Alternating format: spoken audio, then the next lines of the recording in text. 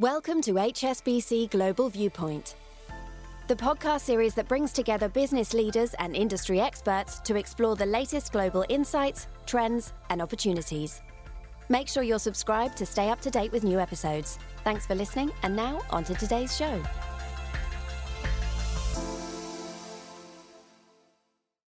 This is a podcast from HSBC Global Research, available on Apple Podcasts and Spotify. However you're listening, analyst certifications, disclosures, and disclaimers must be viewed on the link attached to your media player.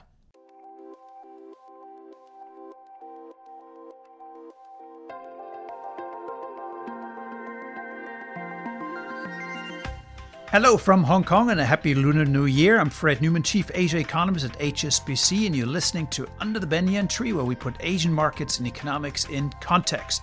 New Year's data is rolling out now that the Year of the Dragon celebrations have wrapped up in mainland China.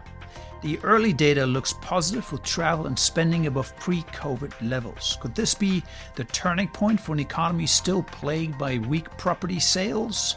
I'll be talking through all of that with our Chief China Economist, Jing Liu, right here under the Banyan Tree.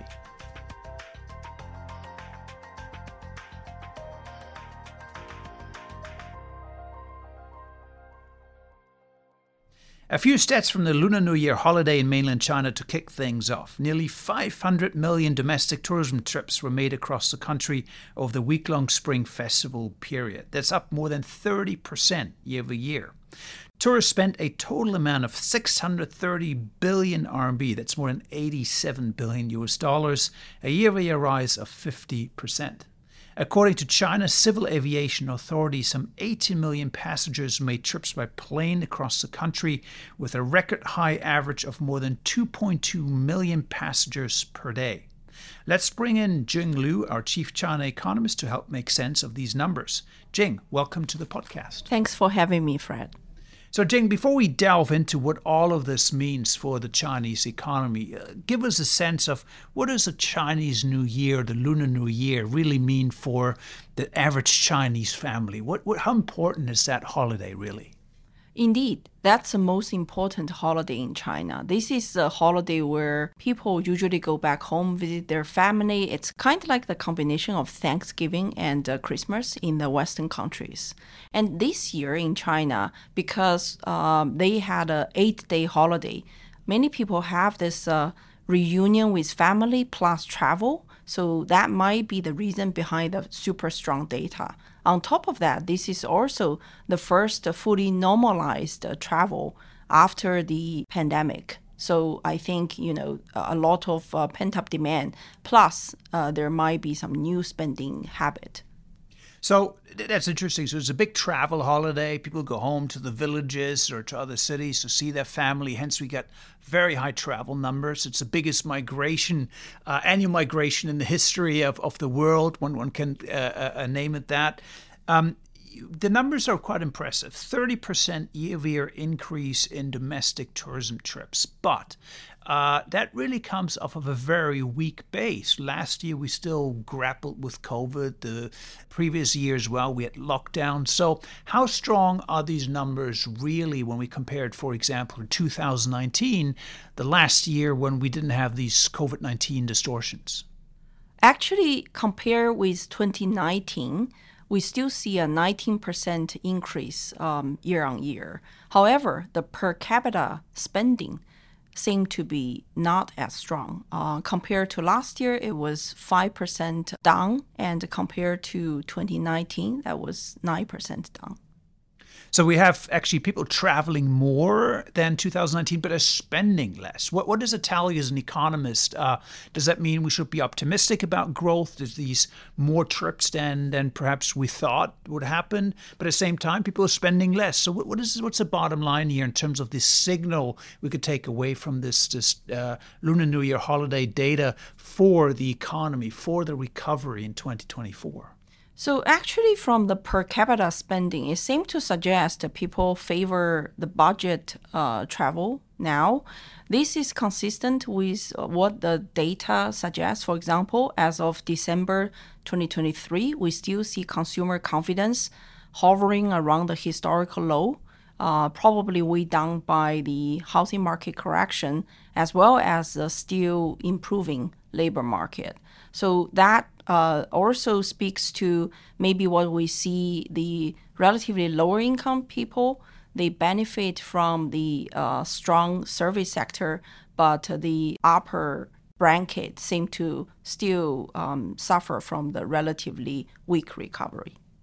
So the message here is people are traveling, they're venturing out again, they're happy to see their family, first time maybe since 2019 in many cases, but they're being much more cautious in terms of spending. They're spending on cheaper goods. They're watching really the RMB that they're spending. They're spending less on luxury, for example.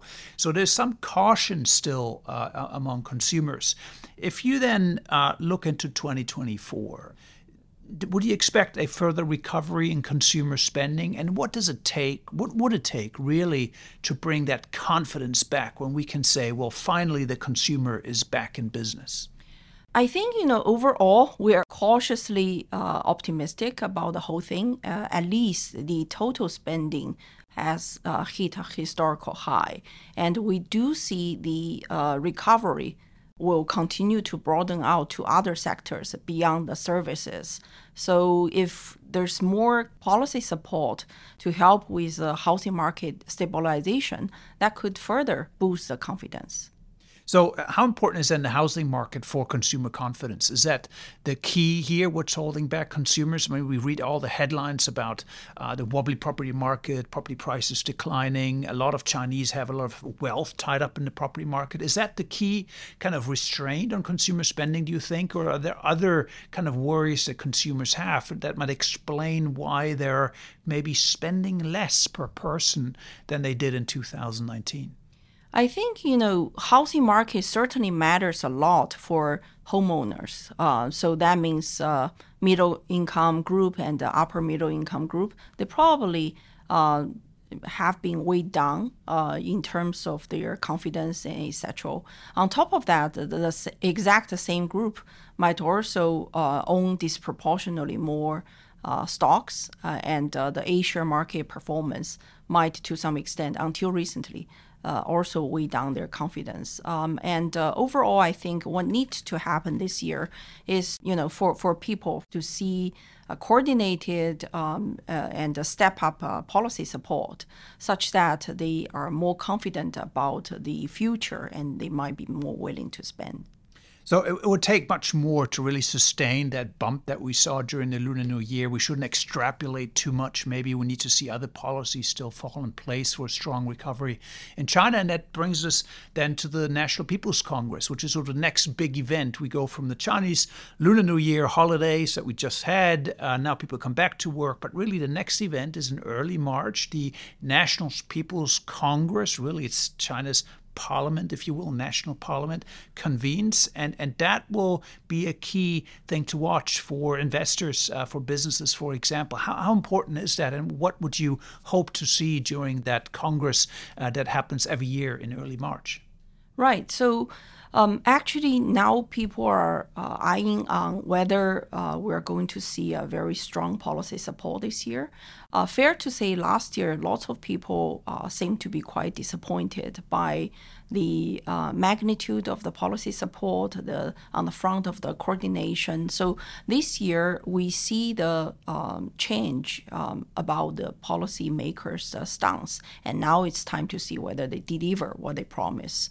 And in particular, we are expecting a strong fiscal policy to lead. And when we look at the so-called broadly defined budget deficit, which combine the general budget as well as government-managed funds, we expect the deficit to remain above 8% of the GDP, more or less on par with last year. And also last year was the second highest in history, just trailing the 2020. And if that is the case, we see this strong signal of the policy support together with the monetary policy accommodation. We do see the kind of a surprise triple R cut already, 50 basis point, and then people are looking for other evidence of the liquidity injection and the rates cut. So, of course, then coming out of the Lunar New Year, it's not enough just to have strong travel numbers. We need those policy measures as well.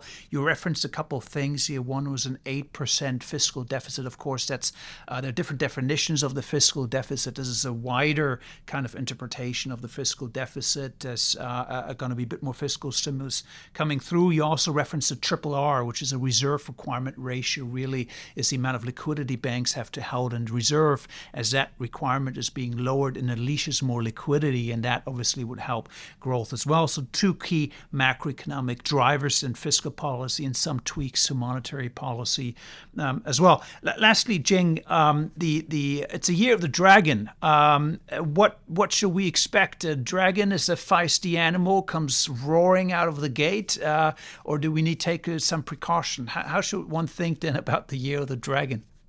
So dragon is usually considered a powerful and promising animal in China. So Chinese usually have a high hope in the year of dragon for the transformation, for regain the strength. So we are cautiously optimistic about the year of dragon, and we forecast the GDP to grow by 4.9% this year.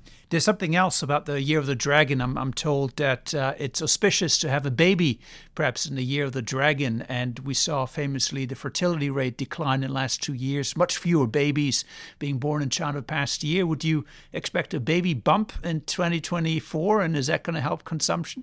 Indeed. Actually, on average, the year of dragon, you usually see the birth rate up by around 20% compared to other years. So lots of people are eyeing on this. So lots of little dragons running around in the year from now. So thank you very much, Jing. It's a pleasure to talk to you. And I think it's very enlightening to really see that, yes, there are positive numbers coming out of the Chinese New Year, which suggests the consumer is stirring, but we still have a long way to go, really, for that sustained recovery. So thank you very much, Jing, for coming to the studio. Nice chatting with you, Fred. Thanks.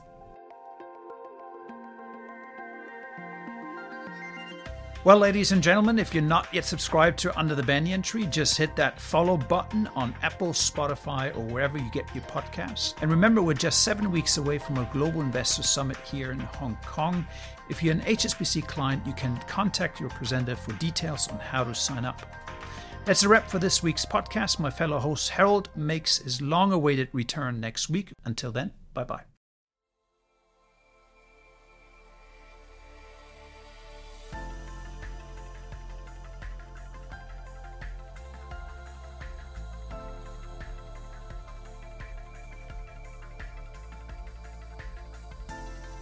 Thank you for joining us at HSBC Global Viewpoint. We hope you enjoyed the discussion. Make sure you're subscribed to stay up to date with new episodes.